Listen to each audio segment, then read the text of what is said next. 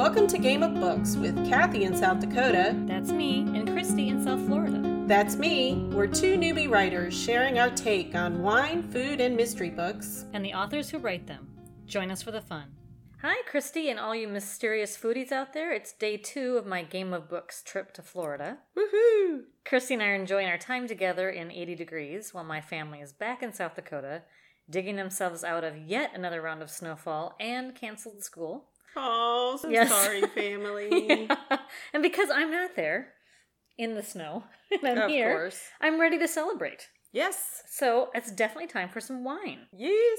Tell us what you picked today, Christy. Okay, I picked Buttercream Chardonnay. This is from California. It's a Chardonnay. And I just want to read the label because that'll kind of tell us everything about it. And you can tell me if it matches. It says, like the buttercream cake our grandmother made, this Chardonnay displays a rich, creamy texture with tropical fruit, vanilla notes, and a kiss of sweetness.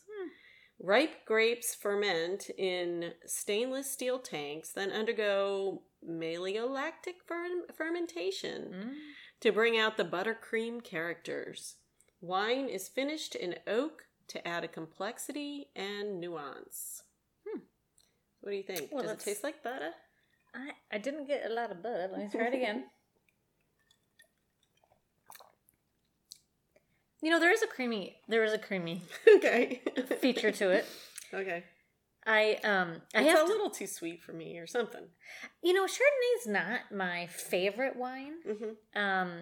I have a good friend who loves Chardonnay, and so I've drank a lot of it with her. Mm-hmm. But I can kind of get that creamy aftertaste. You're right.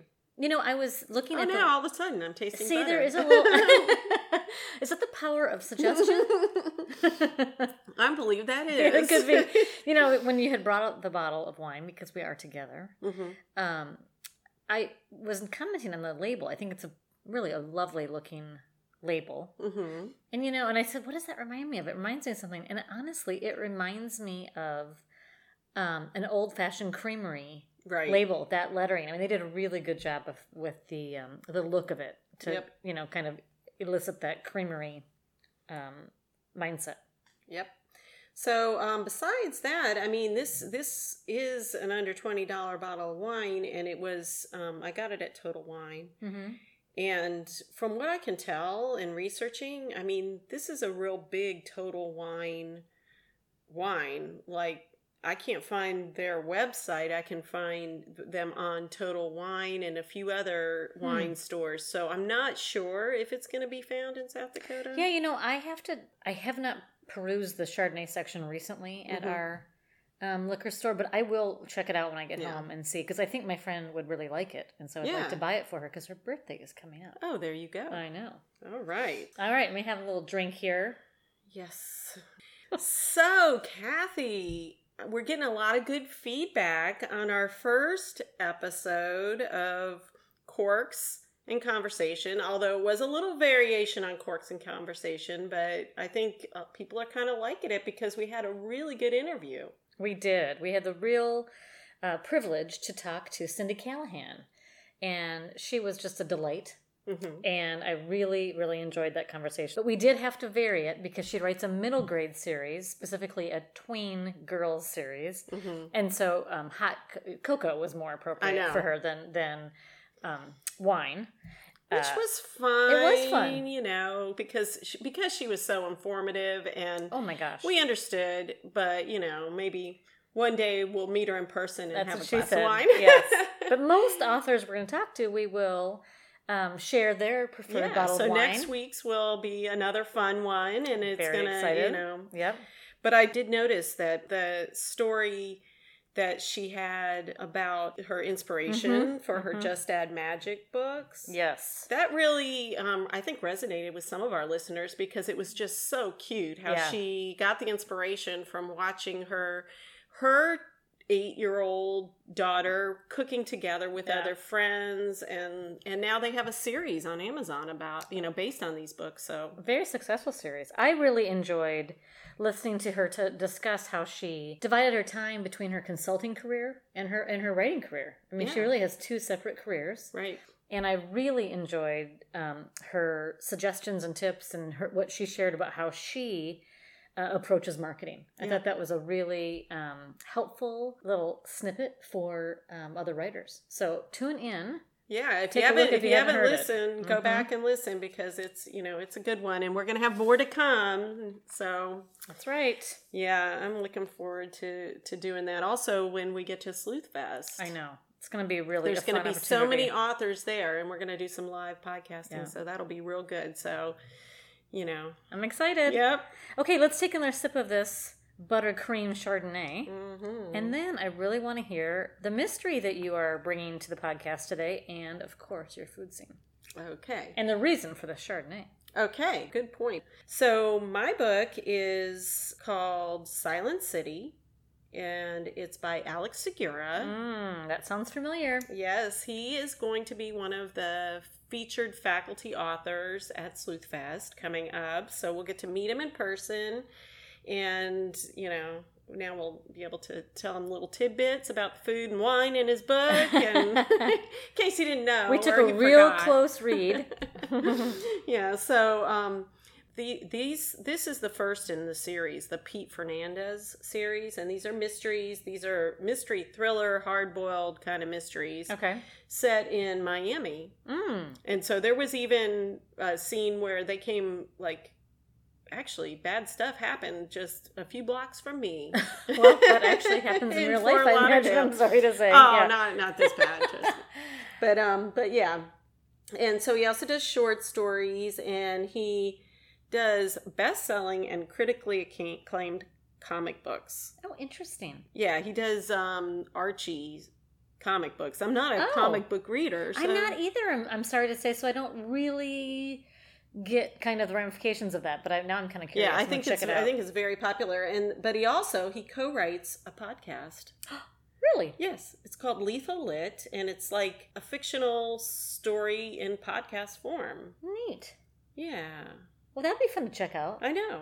Gotta support other podcasters. Absolutely. That's great. So that's one more podcast we can listen to. Yes. Especially before Sleuth Fest, so we Absolutely. can, But anyway, so in this book, this main character, Pete Fernandez, he explains about this turning point that happened when he was younger.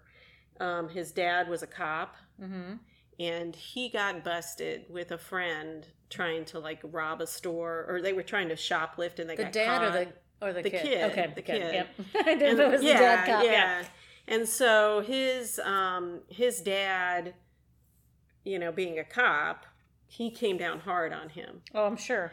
And the friend didn't fare so well, but they parted company. But the reason he feels a lot of guilt about this, but his father was on him, would not let him go anywhere. He drove him from one place to another. Now, this is a single dad. I mean, albeit he's a cop. So I think he had a little bit more clout, because to me, I'm wondering, would that really work with a teenager to be able to be on them and keep them strictly? And do you think you could do that, or a single mom could do that? Well, that's what I was thinking. If you're a single dad plus a cop who's working some serious hours, that would be a challenge. I know. But I guess you have the fear of your dad's going to catch you. If the motivation's there. Right. I mean. But I think, I don't know that it would always work. I think it might backfire with some kids, or maybe that is the best way to handle it. Because I know that there's a lot of people out there that, their kids are giving them challenges. Yeah. And I think probably the best thing would to be on top of it. And I think that's why the other friend didn't fare so well. Yeah. Interesting. Because he didn't really have a strong family. Not that this kid did, but I don't know. Interesting. I don't know, but I don't know if I'd have the stamina. Well, I'm thank goodness my kids didn't challenge me that much, because I probably would have been well, I'll just lock you in the bedroom. You're not going anywhere because, that's the old school version.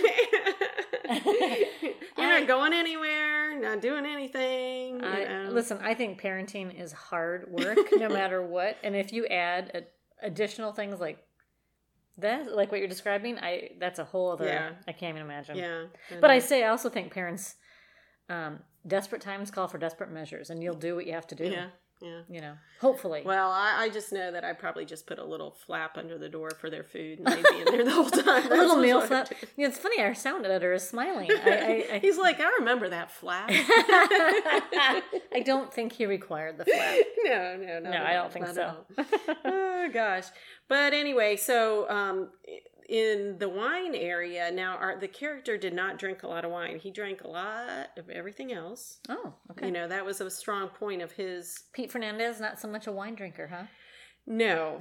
But I will have a drink for him here now. Okay, yes. But one of the very opening scene was of another character, and she was drinking a glass of Chardonnay. Oh, very nice. Before she was abducted and whatever. We don't know. We don't know, you know, but it seems she was either killed or abducted in the very first scene. So that was part of, you know, so I'm not going to tell you what happened, but in the very, very first scene, she was drinking Chardonnay. And then disappeared. Oh, doesn't bode well. I know.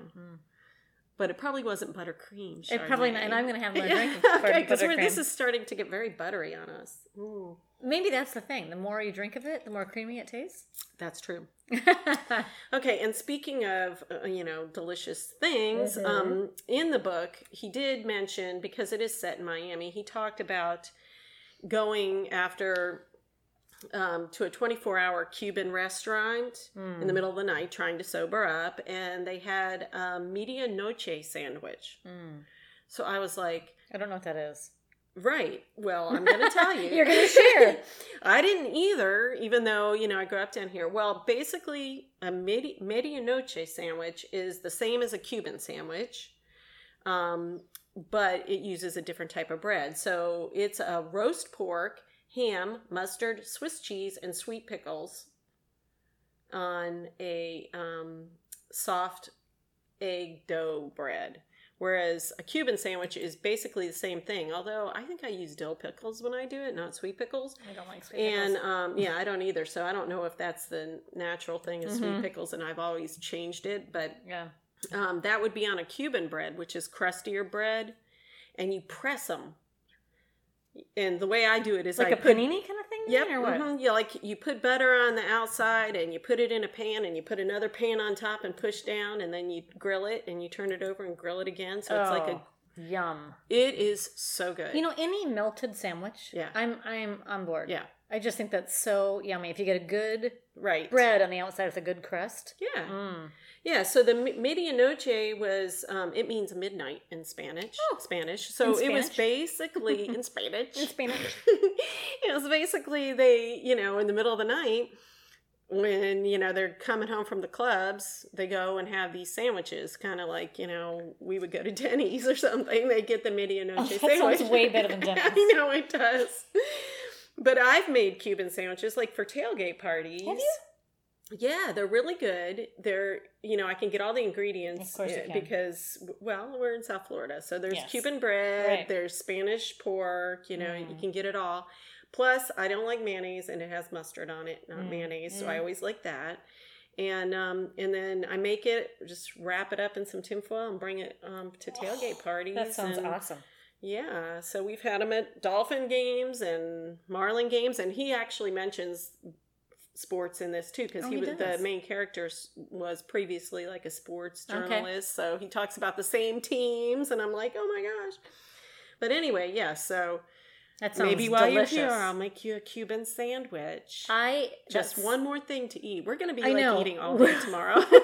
Really have a lot of things to try. I love Cuban food, but I have not had very much of it. It's certainly not that much authentic food. But when I used to live in Minneapolis, they had a really good Cuban restaurant there. Oh, yeah. And our some good friends took us out, and we had many mojitos, I will say that. So I don't really recall all the food, but I know it was delicious. Yes, and we do. And we have a lot of Cuban restaurants, even in Fort Lauderdale, and we don't have to go all the way down to Miami. So how lucky. I know.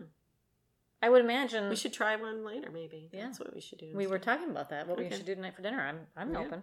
Sounds great. Yeah. Well, yum. So let's have another little taste of. Okay. Let's see how creamy it tastes this time. Like the outside of a Cuban sandwich. Awesome. Well, I'm excited to listen to Alex Segura at Sleuthfest. Yeah.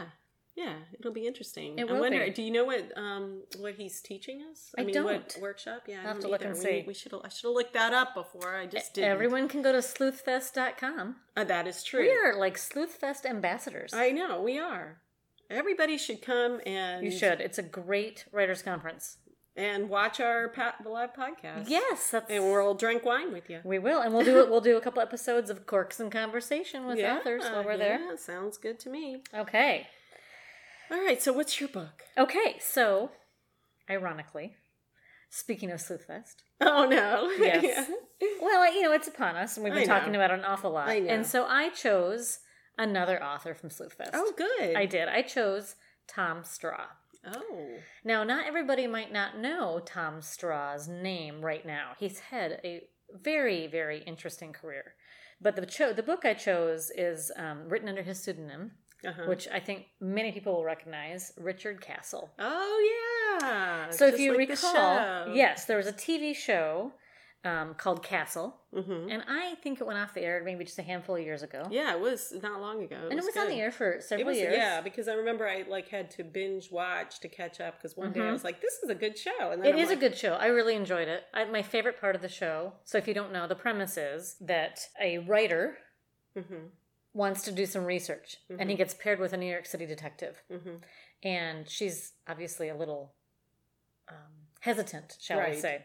And one of my favorite things about the show is, they would go in with their coats on, and on the back of his, it would say writer. And I just thought that was so, it was like a target on his back. I know, right? I just thought that was so awesome. So this is, so anyway, Tom Straw was the author of these backing up.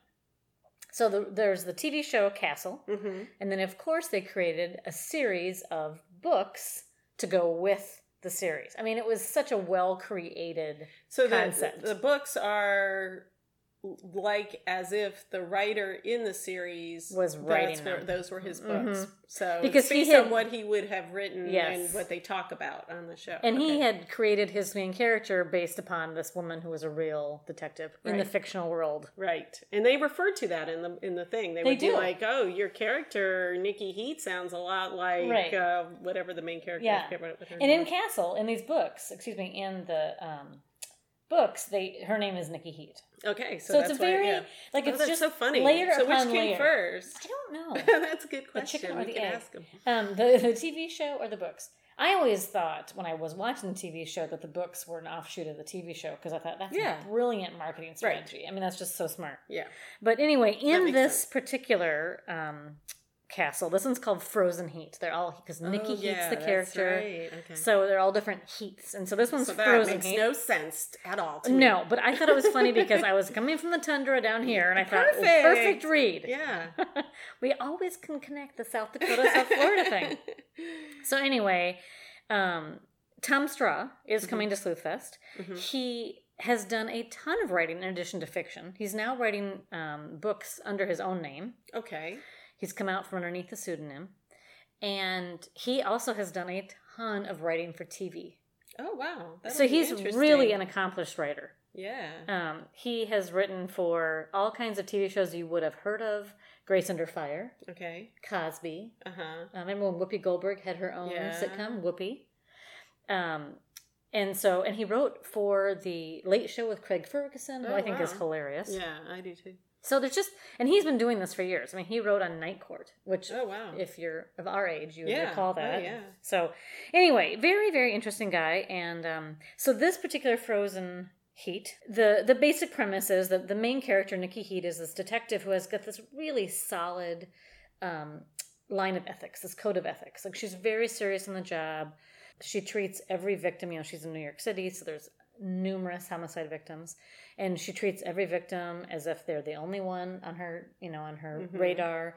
That's and good. She doesn't allow joking in the scene. There's a scene right away where some fellow detectives are joking around in the crime scene, and she won't have it. So the premise of this book is that she has a new case.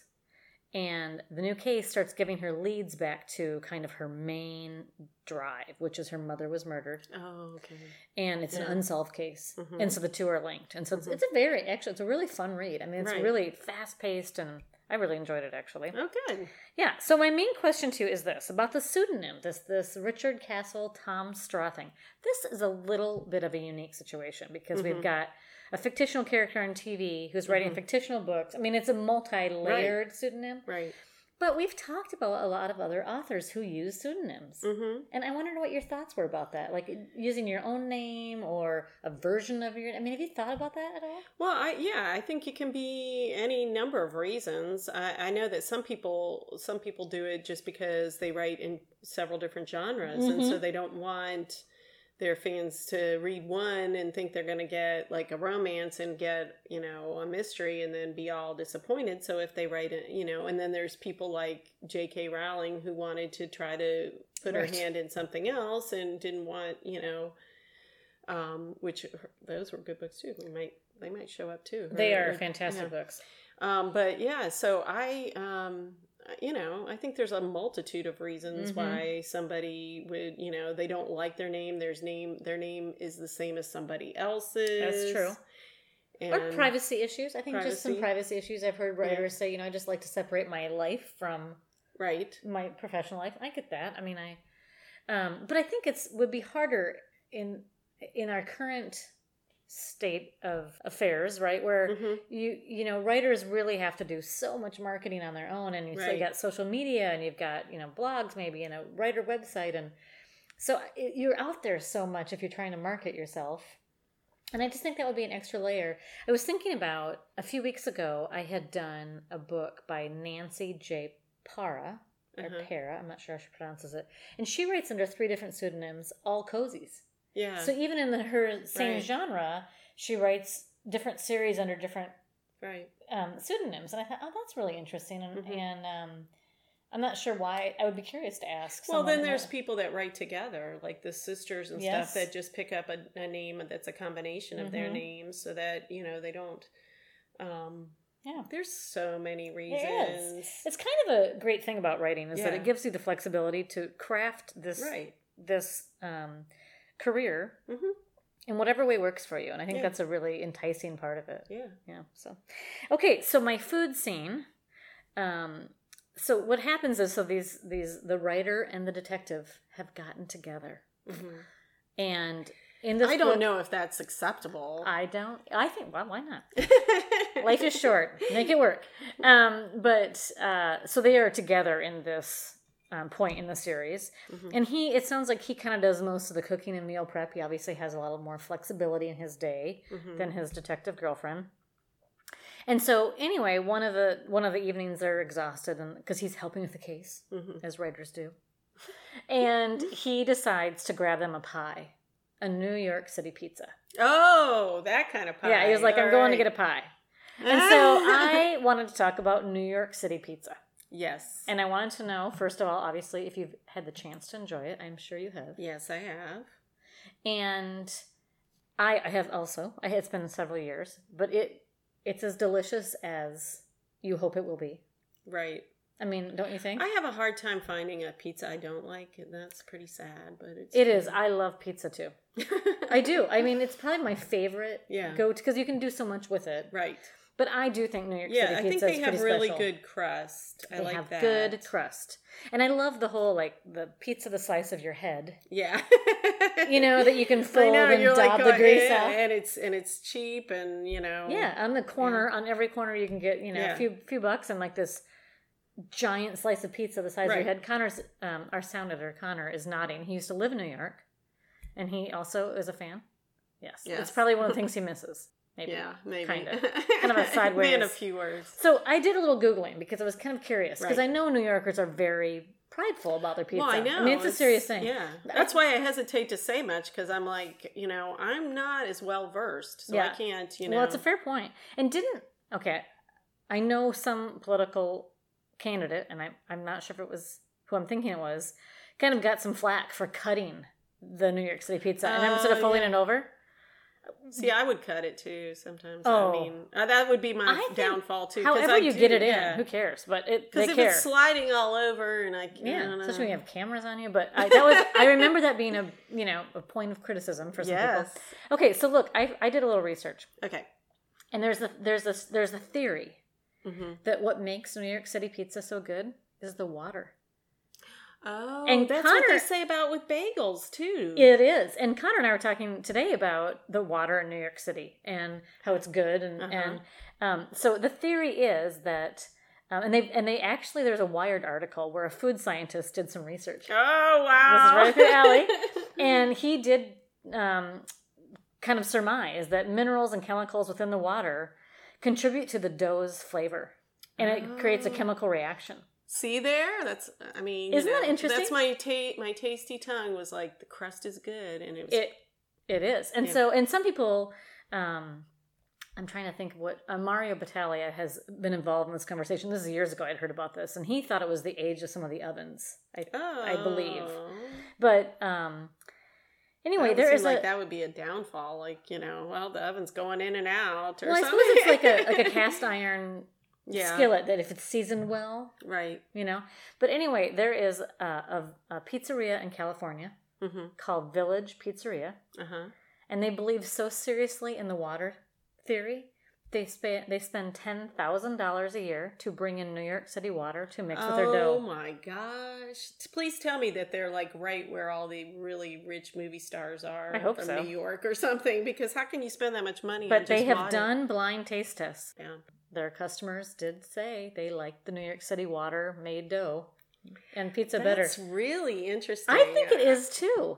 I really think it is too. And you are a water kind of aficionado. Yes, I am a water. You're kind of a water snob. I'm a water snob. I've never met a water snob until I met you. Well, I don't like the taste of chemicals in my water. And I know that they have to put them in a lot of, city water because, hey, you don't want bacteria either.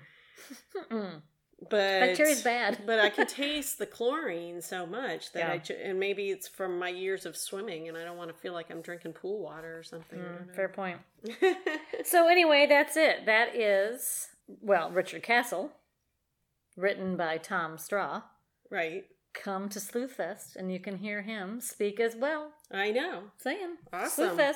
Sleuthfest ambassadors. That's us. Okay. All right, so now it's time for our writer's perspective. Drumroll. Yeah. Okay, Kathy, you get to choose our writerly discussion this week. I did, and it's kind of a fun thing to get to pick. Yeah. And so if anybody's wondering, one of us picks the wine, and one of us picks the writer's perspective. Yep. So, equally fun. I today wanted to talk about finding comparables. Okay. For your work in progress.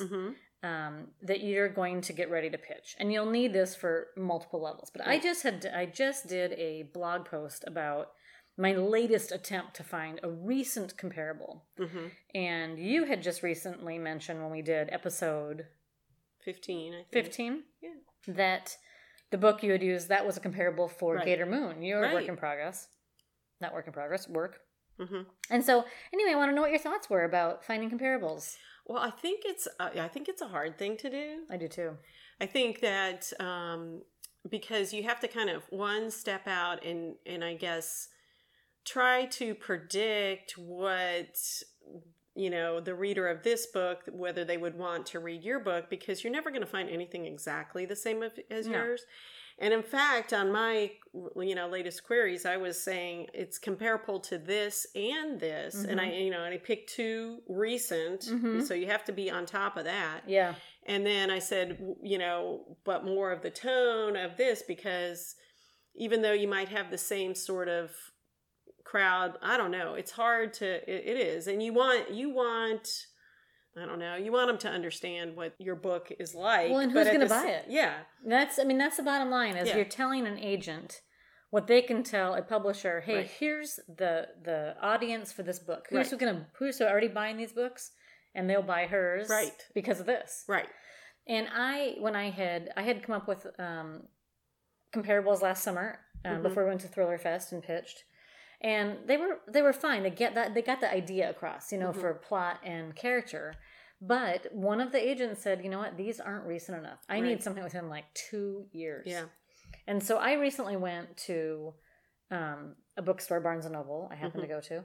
And I just went in the mysteries and fiction section because Barnes & Noble divides their books in a way that doesn't... Oh, I never can find what I want. Yeah, it's so really weird. interesting. Yeah. So I had to do both fiction and mysteries. But what's really great, that a library is super helpful for this too.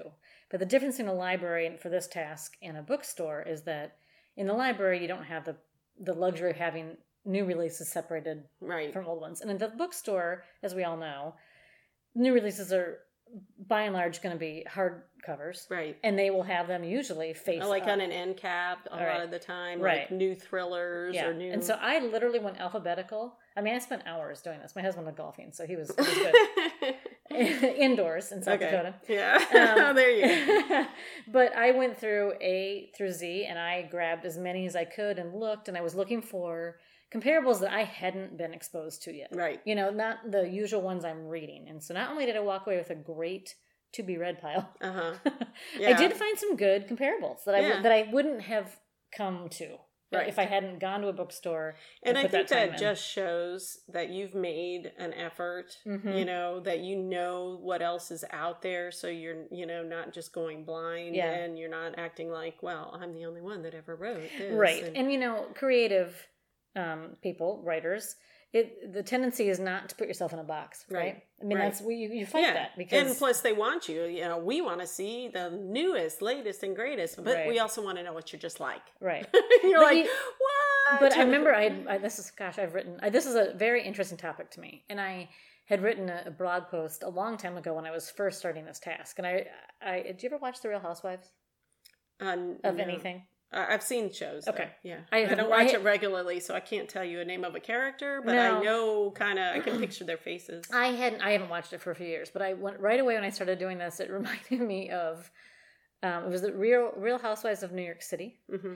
And one of the characters was coming with a new clothing line. Okay. Okay. And so she was having Bethany Frankel, who has a very successful, skinny girl line. Okay. Helping her with her marketing kind of concept. So Bethany was saying, well, where would your clothes go on the floor of Neiman Marcus or Macy's? Like, what would they go by? And she's like, nothing.